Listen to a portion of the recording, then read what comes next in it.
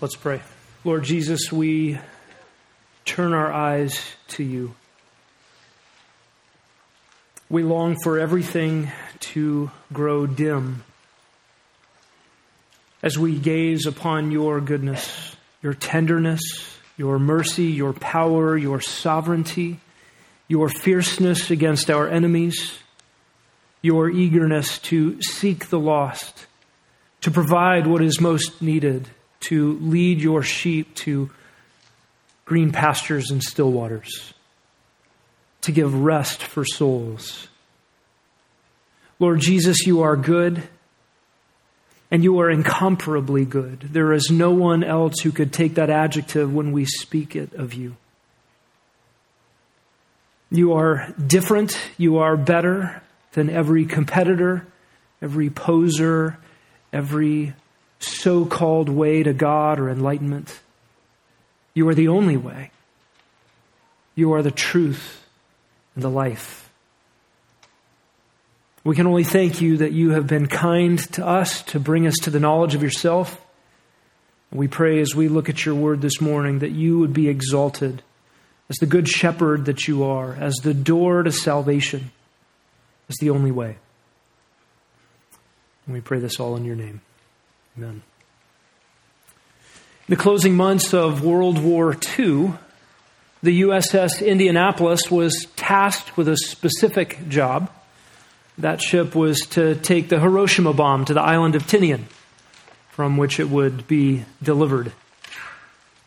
After it dropped off its cargo, the ship set to return home and was torpedoed by 2 Japanese torpedoes. It sunk with all hands. Many of the men drowned immediately, went down with the ship. Others tread water, grabbed flotsam, found ways to bundle themselves together and with anything that could float. They were in shark-infested waters, and because the mission of the USS Indianapolis had been secret, no distress signal was sent. And the men floated for days, hundreds of them, waiting for rescue. Eventually, they were discovered and rescue aircraft were sent. PBY Catalinas, seaplanes that could land on the water in rough seas and take the men aboard and get them out. Many of the men were eaten by sharks. Many of the men watched their buddies be devoured by sharks as they waited their turn to get on the airplanes. These men needed to get out. They needed to get in. They needed to get out of the shark-infested waters, and they needed to get into the rescue airplanes. We are looking this morning at John chapter 10 and God's people and a need of rescue. A need of rescue out of man-made religious systems and a need of rescue into the love of God found only in Jesus Christ. We've been looking at John chapter 10 and this picture of Jesus, the Good Shepherd. And the shepherding theme pervades throughout the chapter. Although the metaphors will change here this morning, we will discover Jesus is the door. And I want you to read along with me our text for this morning, John chapter 10, verses 7 through 10. Jesus said to them again, "Truly, truly, I say to you, I am the door of the sheep. All who came before me are thieves and robbers, but the sheep did not hear them. I am the door. If anyone enters through me, he will be saved. He will go in and out and find pasture. The thief comes only to steal, and kill, and destroy. I came that they may have life and have it abundantly." We're looking this morning at 2 exclusive claims that Jesus makes, 2 exclusive claims that every single person needs to believe. The 2 claims are simple. Jesus is the only way out, and Jesus is the only way in. Jesus is the only legitimate way out of man-made systems and corrupt religions and anything based on self-sufficiency and the attainments of humanity. And Jesus is the only way in to heaven. That's what this section about Jesus being the door is all about. We're going to look at it in its details. These two authoritative claims that Jesus is the only way out and Jesus is the only way in begin in verse 7. And in verses 7 and 8, we will see that Jesus is the only way out of apostate Judaism. We looked last week at the corrupt religious system of Judaism in Jesus' day, how the leadership whose task it was to lead people to God had actually barred the way to God through their own hypocrisy, through the fact that they themselves did not know God and therefore could not lead people to God. And the only legitimate way out of the corrupt religious system, out of apostate Judaism, as we saw last week, is that someone would lawfully enter that sheepfold. Someone with the messianic credentials would go in legitimately and get his sheep out. Only Jesus qualifies. Here in John 10, the backdrop of Jesus' rescue is apostate Judaism in Jesus' day. But as we're walking our way through this text, I want you to, in your own mind, put any backdrop you like to the claims of Christ. You can put any religion as the backdrop, any self-styled guru, any worldview, any philosophy or any political ideology, any man-made system. Jesus, the Good Shepherd, will always be incomparably superior. And he is also the only hope out. He is the only way, the only truth, the only life, and no one comes to the Father except through him. These are Jesus' claims in this text, and they are true not just against the backdrop of apostate Judaism, they are true against the backdrop of self-styled atheism, or any religion you might pick. Jesus is the only way out of cold religion, out of external ceremonies, out of self-righteous attempts to merit God's favor by what you do, out of systems of hypocrites who cannot lead you to God because they do not know God. Look at verse 7. So Jesus said to them again, and the them here is the same then in chapter 10, verse 1. It is the them of John chapter 9. It is the religious leadership, the Pharisees. And Jesus said to them again, truly, truly, I say to you, I am the door of the sheep. The phrase I am is placed emphatically.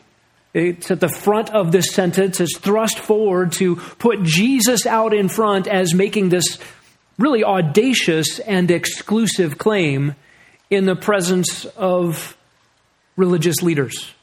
Religious leaders who had set themselves up as the door, as the way. If you want to know God, you come through me. Jesus is standing in their presence and he is saying, I am. And he's not merely saying, I am a door, I am a way. He is saying, I am the door of the sheep. This is exclusive.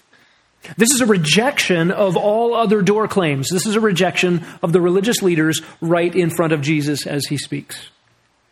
This is a tall boast. Such a claim would be a threat to the Pharisees, to the religious leaders. They thought they were the gatekeepers. They thought that they were the way to God. If anyone was going to be blessed of God, it was by their approval, by their permission, or their declaration. It would only be by adherence to their traditions.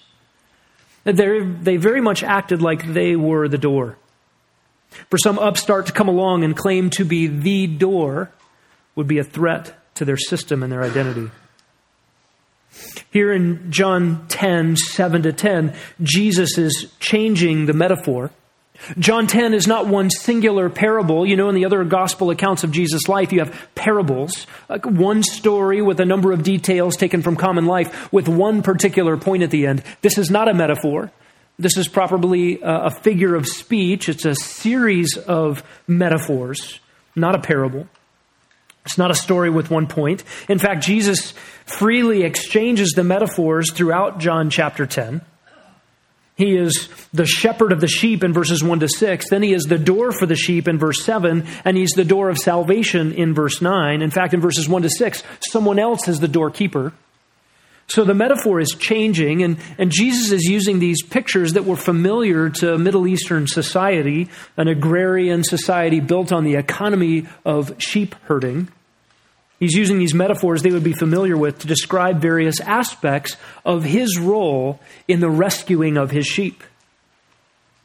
Have you ever wondered why there are so many metaphors of God or of Christ in the Bible? Have you ever thought about this? God is at sometimes called a lion, an eagle, a lamb, a hen, a sun, a morning star, a light, a torch, a fire, a fountain, a rock, a hiding place, a tower, a shadow, a shield, a temple, a bridegroom, a husband, a father, a judge and a king, a man of war, a builder and a maker, a shepherd, a physician, and the list goes on and on through Scripture. Here Jesus is called a shepherd of the sheep. Other places he's called a sheep. He is not the doorkeeper in verses 1 to 6, but in verse 7 he is the door to the sheep. He is the door, for the sheep. And in verse 9, he is the door of salvation. Why are there so many metaphors like this? Is this not confusing? I love Robert Culver's answer to this question. The theologian says this: why are there so many names? Why are there anthropomorphisms? Why are there comparisons and symbols necessary for us? God does not need them. Why do we need them? Augustine compares soul needs with bodily needs. The body needs a place to dwell, clothing to wear, food to eat, water to drink, air and light, and the like. The natural world fills the needs. The soul's needs are just as various, but instead of a world providing the supply, God himself supplies them all. You go to a fountain when you need water, but to find the fountain you need light and other things. One must go to 1,000 places to meet natural needs, but all the soul's needs are met in God himself and nowhere else. Therefore, he is the bread of life, the water of life. He is Yahweh. He is Most High. He is a rock and a shepherd. Bread cannot meet your shepherd need. Water does not meet your master needs, and so on. Spiritually, however, God meets every need.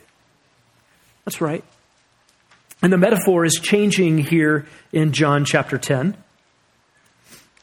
Jesus here in verse 7 is said to be the door of the sheep. And the grammar here would indicate the door for the sheep, not a door to the sheep. That is, he is an entryway or an exit way provided for the sheep.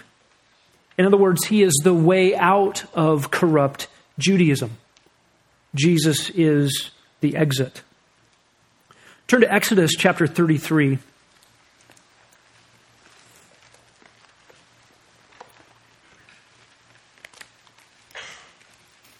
You remember we talked last week that within the people of Israel, within apostate Judaism, there were sheep. Those who were truly God's people. That is the spiritual Israel within the ethnic Israel. And the sheep of God needed to be drawn out of the false religious system that was present in Jesus' day. A.W. Pink supplies this parallel illustration in Exodus 33. Look at verse 9. Whenever Moses entered the tent, the pillar of cloud would descend and stand at the entrance of the tent, and Yahweh would speak with Moses there.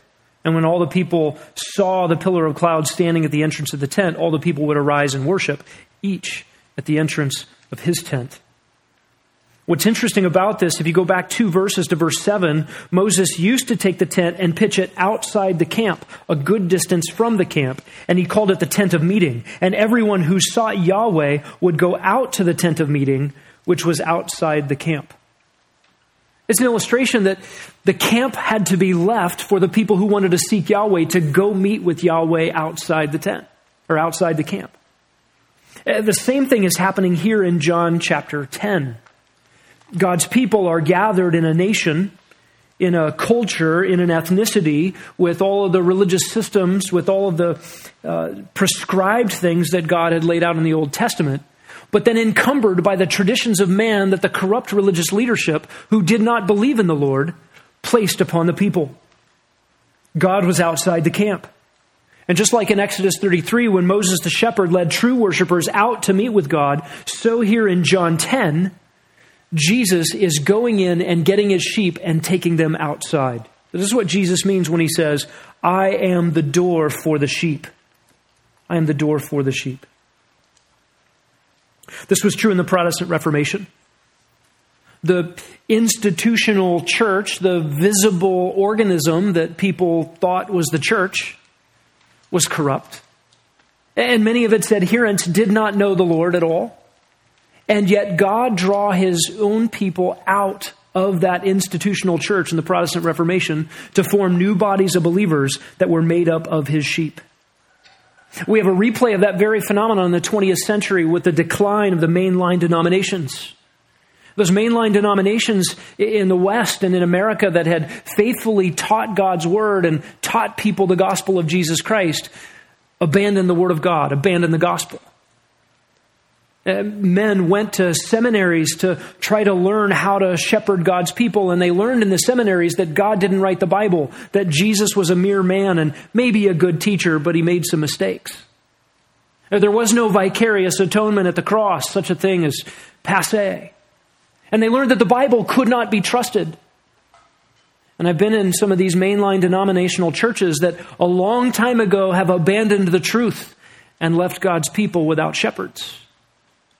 And I've heard sermons that were given to reading the Bible and then declaring to 10,000 people in one place, we know that's what the Bible says, but we know what really happened is, and then fill in with his own ideas.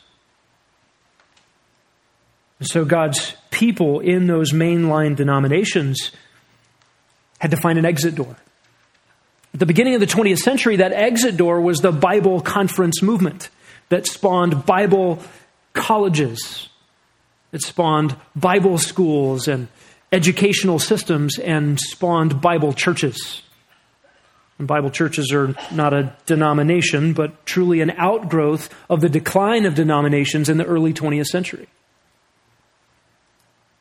So individual churches that defect from the voice of the Good Shepherd will find that they have left sheep without the shepherding of Jesus' voice. And any individual church that defects and falls away from the truth, gets distracted, will leave people looking for an exit door.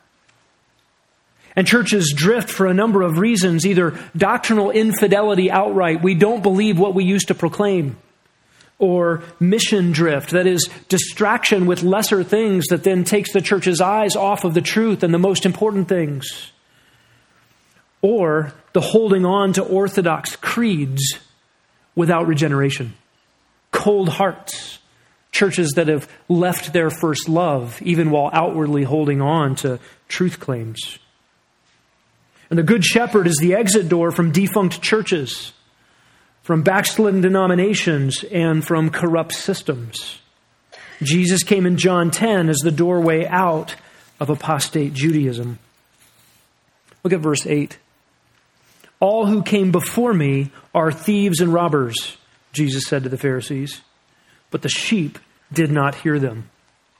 Here again, Jesus is contrasting himself to the corrupt religious leaders. Again, this is an exclusive claim that Jesus is the door for the sheep.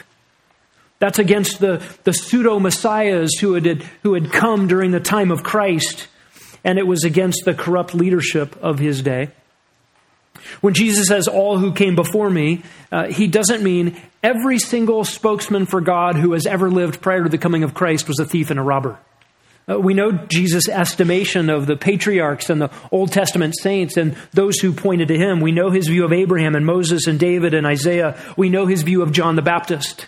He doesn't call them thieves and robbers. He's not talking about all those who came before him in time. He's talking about those in his current day who have set themselves up as the door for God's people, as the way into relationship with God. How do we know that? Right here in this text in verse 8, all who come before me are, that present tense verb is important here. They are thieves and robbers. He's talking about his contemporaries, those who have come before him as his contemporaries to lead people away from the truth. Those who, self-styled way, claim to be spokesmen for God. Jesus is speaking about the void of spiritual leadership in his own day. Notice Jesus' good view of the spiritual leaders that did precede him, that were legitimate spokesmen for God. Abraham, John 8:56. Abraham rejoiced to see my day, Jesus said, and he was glad. Jesus says of Moses, or Moses writes God's prophecy concerning Moses in Deuteronomy 18, I will raise up a prophet from among their countrymen like you, Moses, and I will put my words in his mouth, and he will speak all that I command him. God talked to Moses about Jesus. And in John 5:46, Jesus said of Moses, if you believed in Moses, you would believe in me, for he wrote about me. And notice how those good leaders who preceded Jesus thought of Jesus. David, in Psalm 110, calls Jesus Lord. The Lord said to my Lord. David, who is king, ostensibly king over the reigning superpower of the Middle East in that day, has a Lord, a master, someone in charge of him. And Yahweh says to David's Lord, that is, God the Father says to God the Son. David acknowledges in Psalm 110, Jesus is his Lord. In Isaiah chapter 6, Isaiah the prophet saw Yahweh, holy and exalted, the train of his robe filling the temple. John 12:41 tells us Isaiah saw Jesus' glory and spoke of him. And you think of John the Baptist. What was John the Baptist's claim? I'm not the light. John the Baptist kept pointing to Jesus, who is the light. John the Baptist said, I'm not worried to untie his shoes. He's the Lamb of God who takes away the sin of the world. He must increase, I must decrease. What were the faithful ones who pointed to Jesus doing? Looking away from themselves and pointing to Christ. Jesus is not calling those faithful leaders thieves and robbers. The thieves and robbers are those who seek to gain a following for themselves, building their own empires on the backs of the vulnerable, driven by self-interest and personal gain. They are destructive to sheep.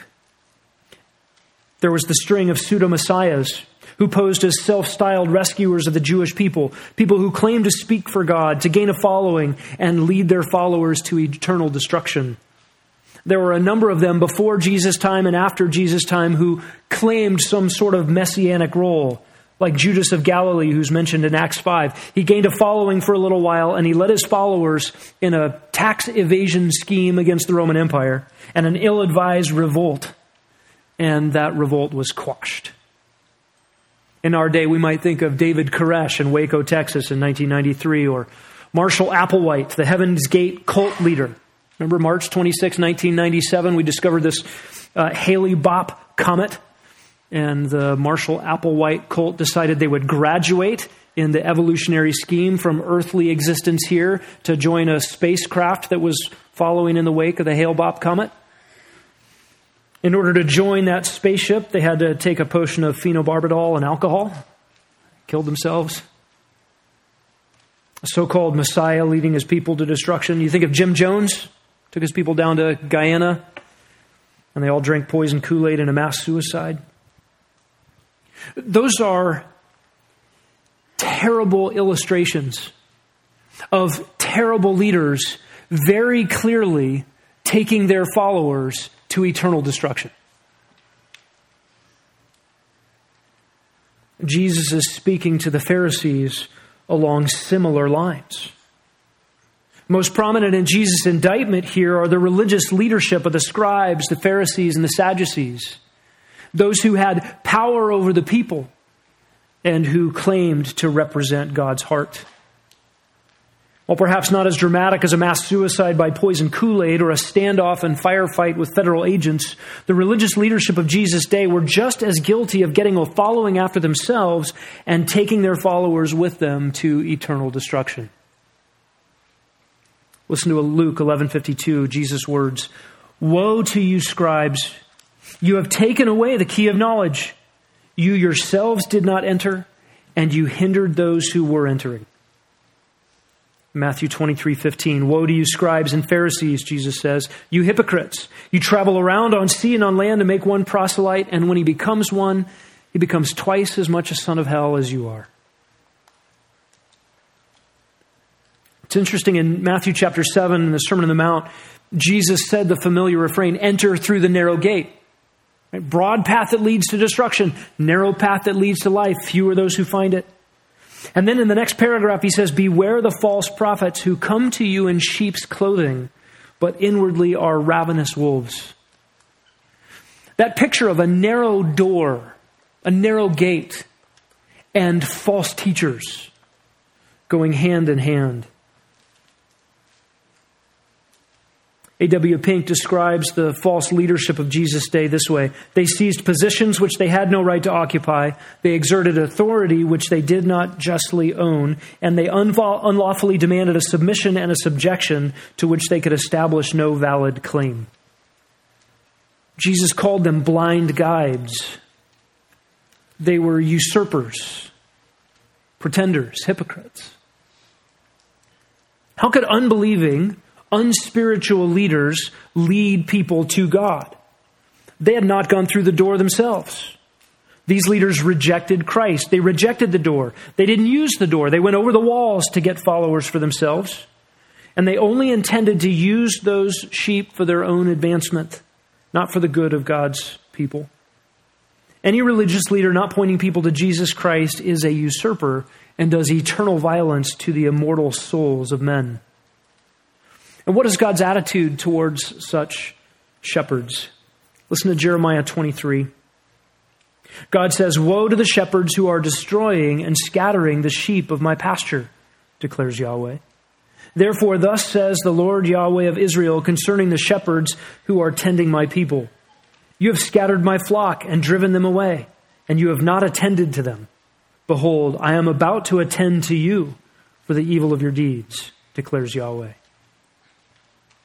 There are no minced words here in these indictments. In fact, the strongest words in Scripture are reserved for those who claim to speak for God but mislead people. Jesus called out false teachers. In fact, Paul told Timothy, a good servant of Christ Jesus points out these things to the brethren. 1 Timothy 4:6. But notice verse 8 of John 10. But the sheep did not hear them. The sheep did not hear them. We learned last week that the sheep heard the shepherd's voice, and they followed him. They followed him out. They didn't listen to these false teachers. Why? Matthew 7:29 says they didn't speak with authority. Jesus spoke with authority. Jesus spoke from God. The door out of man-made religion, the door away from self-interested poser priests, is Jesus. Jesus is different. Jesus is different than every alternative. There is no one like him. He is the only way out of man's religions. And from time to time, people jump from one religion to another.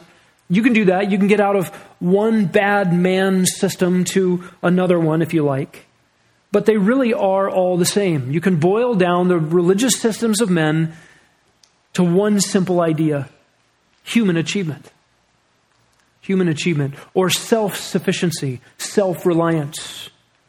Every religion out there has something to do with you doing what's required to merit favor, to earn points with the afterlife, with some deity, some spirit, or some collection of demons. You do something in order to get something from them. Listen, you can be done with religions altogether and just trust yourself. You can say, I don't want any religion. I don't want any of that stuff. And you become a religion to yourself. You have done no better. You're still in the same hopeless condition with no remedy for sin, no avenue to God, no rest from the weariness, no cleansing of conscience. And you are still mortal. And you will meet your Maker. Jesus the Messiah, Jesus the Christ, provides the only way out. In verses 9 and 10, we discover that Jesus is also the only way in. He's the only way in to heaven, the only way into a relationship with God, the only way into eternal life. Look down at verse 9. Jesus says, "I am the door. If anyone enters through me, he will be saved. He will go in and out and find pasture." Again, Jesus gives this grammatically dramatic, emphatic statement. I am. It's one of these I am statements in the Gospel of John. It is exclusive and he says, I am the door. There's only one door in this statement, and he's it. Again, this is in opposition to those self-styled religious leaders who consider themselves the gatekeepers. The religious leadership made themselves out to be the doors. You got to come through us to get to God. You got to do what we say if you want any hope of spiritual life. The imposter shepherds placed unliftable burdens on God's people, and they didn't lift a finger to help. Jesus came to provide the way out of their clutches and into true spiritual life.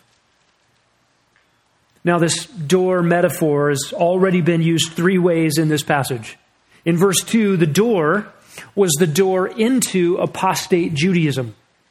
That was the door for the true shepherd. That was the way in for Jesus. He was lawful, entered the way lawfully into the sheep pen, which was the fold of Israel. And he entered with all the messianic credentials we talked about last week. Verse 2, the door is the door into apostate Judaism. In verse 7, the door is the door out of apostate Judaism, and that is the door for the true sheep, and Jesus himself is that door. Jesus is the true door for the true sheep of God out of apostate Judaism.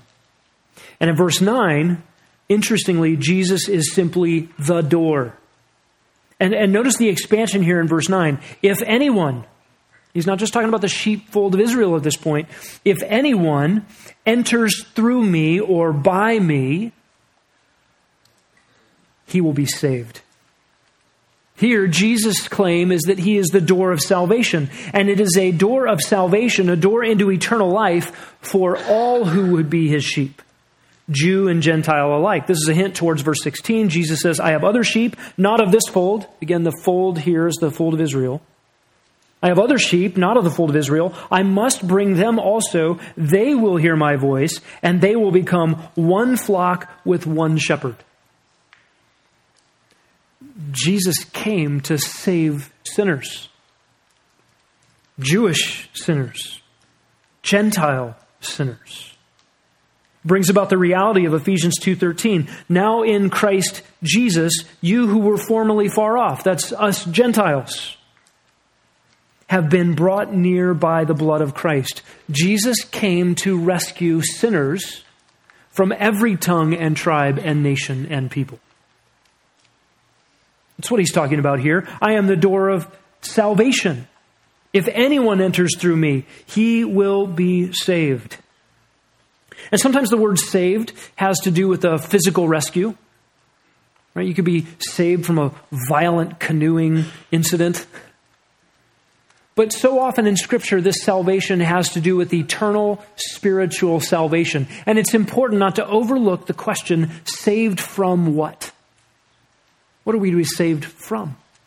And the Bible has a number of answers to that question. We are to be saved from our sins and saved from the consequences of those sins. If there is to be salvation, we must be saved from the power of sin, that is slavery under sin's tyranny. We must be saved from the penalty of sin, that is the just punishment due our crimes against God. And we are to be saved from the very presence of sin one day. We are also to be saved out of this world, a kingdom of darkness, blinded by Satan. We are to be rescued from Satan. But ultimately, most importantly, we must be saved from God. We must be rescued away from his wrath due our sin. It is God's wrath that is our big, infinite threat as sinners. And only God can undo that threat. The reality of salvation is we must be saved from God, by God, unto God. That is the salvation Jesus is talking about here. And he alone is the door to that salvation. What does it mean that Jesus is the door to that salvation? Only by him, only through him can anybody be saved. And notice the result of this salvation. They will go in and out and find pasture. Verse 9. They will go in and out and find pasture. This in and out is probably a reference to daily life. If Jesus, strictly speaking, is talking about in and out of the sheepfold of Israel here, he could be talking about the freedom that a believing Jew would experience, no longer subject to the harsh dictates of apostate Jewish leadership, still being geographically in Israel and culturally Jewish, now no longer under the dictates of apostate Judaism, under the thumb of unspiritual religious leaders, free to be a Jew born anew, everything a Jewish believer should have been in anticipating, hoping in, and believing in Messiah, and then seeing him and believing in him when he came. And what a great double blessing that would be, to be an Old Testament believer anticipating Messiah and be on the earth when he came. There was a freedom there for such. This idea of finding pasture is reminiscent of the shepherd's psalm, Psalm 23. Yahweh is my shepherd, therefore I shall not want. He causes me to lie down in green pastures. He leads me beside quiet waters. That's picked up here in this language. He will go in and out and find pasture. Jesus here, even while claiming to be the door, is still the good shepherd, and he leads his people out to good pasture. That's a picture of provision, abundant provision, lush provision, and it's a picture of rest. It's a picture of safety and security and blessing, prosperity, freedom from danger, rest for souls. There probably is an echo here of a picture of the blessings of covenant relationship to God that God himself had promised to Israel. All the way back in Deuteronomy 28, before they ever got into the land, God made promises to Israel, promises for obedience. Sort of a two-way bargain here. If you will obey me, you will be blessed in the land. Listen to the blessing side of this promise. Blessed you will be when you come in, and blessed will you be when you go out. Psalm 121:8, reflecting on this, Yahweh will guard your going out and your coming in from this time forth and forevermore. And Numbers 27 also talks about this kind of a blessing.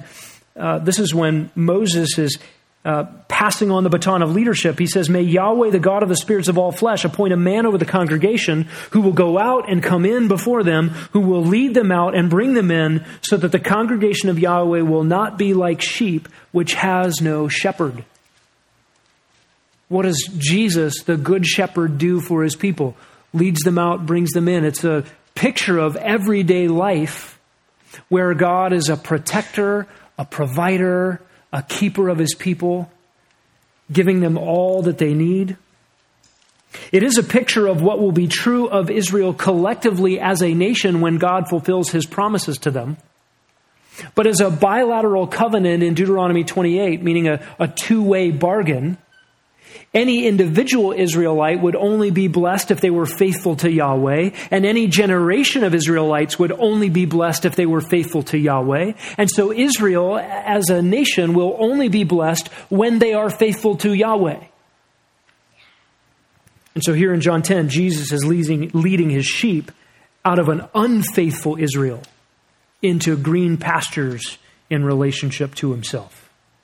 For Jesus to say, I am the door, again, it means there is only one Savior, only one hope, only one means of spiritual and eternal provision and security, only one source of life, only one way to go, only one way to God. Jesus is the door.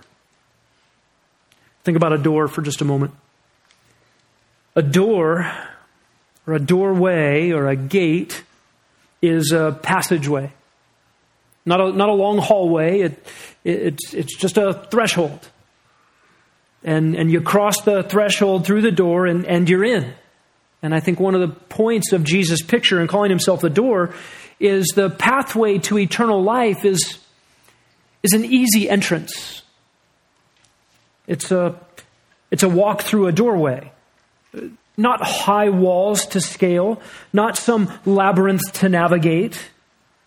It's not like a mouse in a maze that you got to turn all the right corners and do it just the right way in order to find the cheese at the end. There is no procedure laid out of penances for the guilt-laden sinner.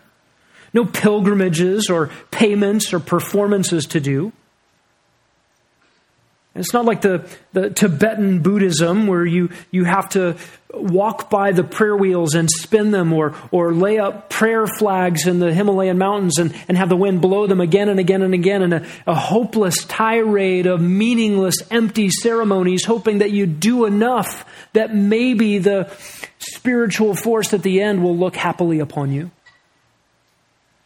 It's not like the sacramental system of Roman Catholicism with all the procedures and the duties and all the things you have to do that become vehicles of God's favor to you if you just do them and do them the right way and do enough of them and hope that you've ended up in a state where enough of them were done to counteract the bad things that you've done.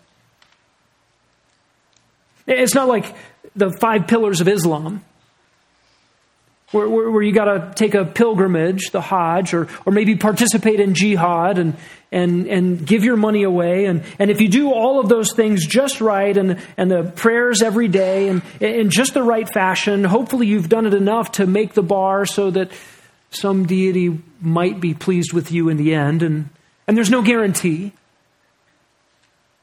All of those things. Every system is works all the time. Mechanical performances, a lifetime of labors with no guarantee of life. No green pastures, no still waters. When Jesus says, I am the door, it is a simple step through and you're in. That simple step is faith. Faith walks through the door. There is only one way, only one door. You know what that one way is. It is Jesus. You believe in that one way and you walk through that one way. Faith is not just the recognition that there is a door. Saving faith recognizes the only door and walks through it. But you walk through that door, which is Jesus, and you are in. Just as there was only one door on the ark that Noah built, his family walked through that door and they were rescued from God's judgment on the earth. There was only one door into the tabernacle in the wilderness to meet with God. There is only one door to eternal life, and that door is Jesus the Messiah. Jesus said in John 14:6, I am the way, I am the truth, and I am the life, and no one comes to the Father except through me. And that door one day will be shut. Just like the door on the ark that floated on the floodwaters, that door was shut. Listen to Jesus' warning in Luke 13. The head of the house will get up and shut the door. And you begin to stand outside and knock on the door saying, Lord, open to us. And he will answer and say to you, I do not know where you're from. This is why 2 Corinthians 6 says, behold, now is the acceptable time. Behold, now is the day of salvation. While Jesus, the door, puts himself in front of you and invites you to walk through. This is the day. That door will not always be there. Revelation 6:17 is coming, the great day of their wrath. That is the wrath of God the Father and the wrath of the Lamb. The wrath of Christ himself. That day will come. And who is able to stand? How does one get through this door? Faith in Christ alone. How does one get through the door? Jesus tells us in Luke 15. Speaking of a shepherd going after a lost sheep, he says the shepherd finds the sheep, lays the sheep on his shoulders, rejoicing. And when he comes home, he calls together his friends and his neighbors, and he says to them, rejoice with me, I have found my sheep which was lost. How does a sheep get through the door? Faith. Believe in Jesus. How does a sheep get through the door? Jesus comes and picks you up and puts you over his shoulders and carries you through. This is why Jesus says, I call my sheep, they hear my voice, and they come. Look down at verse 10. Both of these exclusive claims of Jesus come with a contrast. Look at the contrast here. The thief comes only to steal and kill and destroy. I came that they may have life and have it abundantly. The contrast here is to the bad shepherds, the phony spiritual leaders, corrupt religionists. What do? They kill and they destroy. And they might have the outward appearance of spirituality, of morality, of enlightenment, of authority. But they are whitewashed tombs full of dead men's bones and all uncleanness. One of the significant backdrops of John chapter 10 is the prophet Ezekiel and the 34th chapter of Ezekiel. I want you to turn there. We looked at this a couple of weeks ago. This is such an important backdrop for this chapter. We'll revisit it a couple of times as we make our way through John 10. Here's God's word to Ezekiel the prophet. Son of man, he says, prophesy against the shepherds of Israel. Prophesy and say to those shepherds, thus says the Lord Yahweh, woe, shepherds of Israel, who have been feeding themselves. Should not the shepherds feed the flock? See the difference? Spiritual leaders were to provide for sheep, not eat the sheep. Verse 3, you eat the fat, you clothe yourselves with wool, you slaughter the fat sheep without feeding the flock. Those who are sickly you have not strengthened, the diseased you have not healed, the broken you have not bound up, the scattered you have not brought back. You have not sought for the lost, but with force and severity you have dominated them. That is the scene in John 9. A man born blind, more vulnerable, more needy than anybody you can imagine, set to a life of begging, should have been the object of compassion and care for the shepherds of Israel. And they dominated him with force instead of providing spiritual light to him.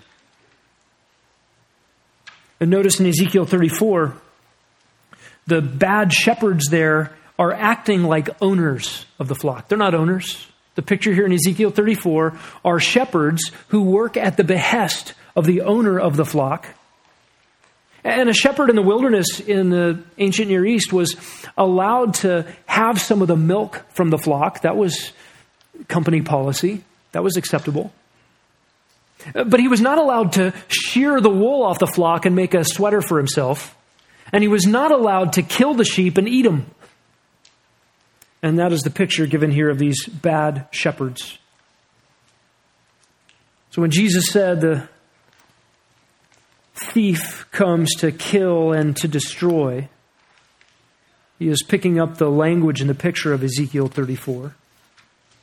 He is the contrast to it. Jesus, the good shepherd. What does he come for? John 10:10. That they, the sheep, may have life and have it abundantly. He's going to heal the brokenhearted. He's going to bind up the wounded. He's going to care for them. And the grammar of verse 10 is abrupt and emphatic. Jesus is different. There's no conjunction here.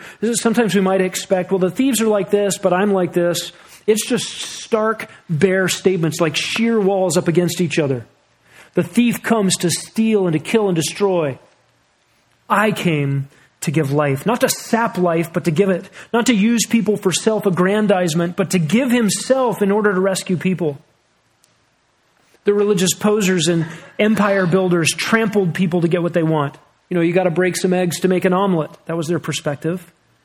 Like those who built the pyramids on the bodies of dead slaves, the leaders of religious empires gladly crush people to build monuments to themselves. The thief is malevolent. Jesus is benevolent. The thief doesn't care for the lives of the sheep. Jesus laid down his life for the sheep. To the thief, a sheep is a means to a selfish end. Jesus said, I came that they may have life and have it abundantly. Jesus is not one among many leaders of religions in the world. He's not the best of a long line of religious teachers. He is fundamentally different than everyone and everything else. And so we dispense with all false notions of Jesus. He was a good teacher. He was a moral example, maybe a martyr for his cause or a revolutionary. No, none of those are adequate. Jesus is God in the flesh. And he came to rescue his people from their sin. And he did so by going to the cross, where he died the ignominious death, a scandalous death of a criminal, of a lowlife. And while he was, humanly speaking, trumped up on false charges, mistreated, Jesus said, I came to lay down my life. He'll say in John 10, nobody takes it from me. Jesus intentionally went to the cross as a substitute sacrifice for the sins that his sheep committed, so that he could pay for those sins to bring his sheep through the door. Jesus didn't die as a victim. It was not an accident of happenstance. Jesus was intentionally crushed by his Father in inner Trinitarian agreement to be the sacrifice that would satisfy God's wrath against sin to bring his people home. And he says, I came to give them life abundant. What is this word abundance? It means more than enough, beyond what is required. Christian, you know this abundant life. You know it already. When you think about what it was like to be aware of your sins truly for the first time, to know you needed a Savior, to know that you were in trouble with God and there was no hope, and that Jesus Christ was your only hope, and he was like that treasure in the field. You sell everything to go get it.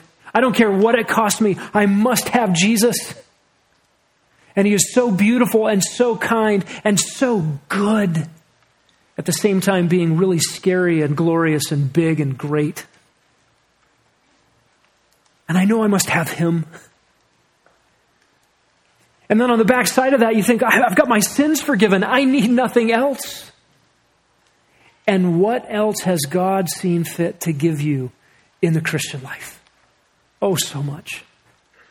Houses and lands and mothers and fathers and daughters and friends.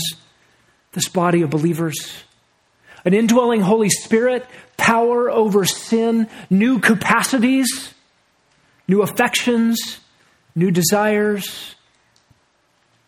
A direction of life you could not even think of on your own. Newfound freedom. You are now internally compelled and driven to things that are actually good. You are magnetically drawn to things that produce life. And you have peace with God. Rest for your soul. You also have in this Christ life things like discipline. Loving discipline from a heavenly Father who won't let you get too far away from that which is good. Suffering that produces an eternal weight of glory. And for your life in Christ, you get from the world ridicule, scorn, persecution, cost. Maybe for some of you, it has cost relationships, family, friendships. But you have Christ. And all of this is part of green pastures and still waters. And all of that is now. What do we have later? Eternal rest. No more sin. No more sorrow. No more pain. No more enemies or persecution. No calamities. No more death. The green pastures and still waters that God provides for his sheep are forever. Provision, prosperity, blessing, security, the enjoyment of his goodness in never-ending and ever-increasing happiness. And Christian, you were plucked off the hamster wheel of self-sufficiency, the rat race of human attainment. You know, the perpetual chase and the never getting of temporary things, vanities, emptinesses, the nothings that this world goes after. You were chasing after wind, running after foolish distractions and temporal distortions, and all those things that look like joys that evaporate in the morning sun. Do you remember before you knew Christ? How you thought just around the corner is that next thing that's going to bring me happiness, fulfillment, satisfaction, joy, ultimate things. And it was never there. And God got you off of that rat race. See, man was built to know God. And everyone knows this. The rejection of God A rebellious rejection of what you know you were built for can only result in insanity and emptiness. Oh, the human condition is a diseased rebellion with awful consequences. And Jesus came to rescue. No religion of man could ever do what Jesus does. But the door, the only door, Jesus the Messiah, is our hope. Let's pray. Lord Jesus, you are good. You are so infinitely good to everyone in this room who knows you. We have tasted and we have seen that you are good. God, keep us from distractions. Keep us from those distortions around us that cause us to forget, to temporarily chase after worthless things. And God, we would plead with you this day. For those that are here, for those that are listening, who have never tasted your goodness in Jesus Christ, would you compel them, O God? Drag them through the door. Let them know green pastures and still waters. Let them have eternal life through simple faith in what your Son did at the cross. God, would you rescue your own even here today? And we ask it for your glory in Jesus' name. Amen.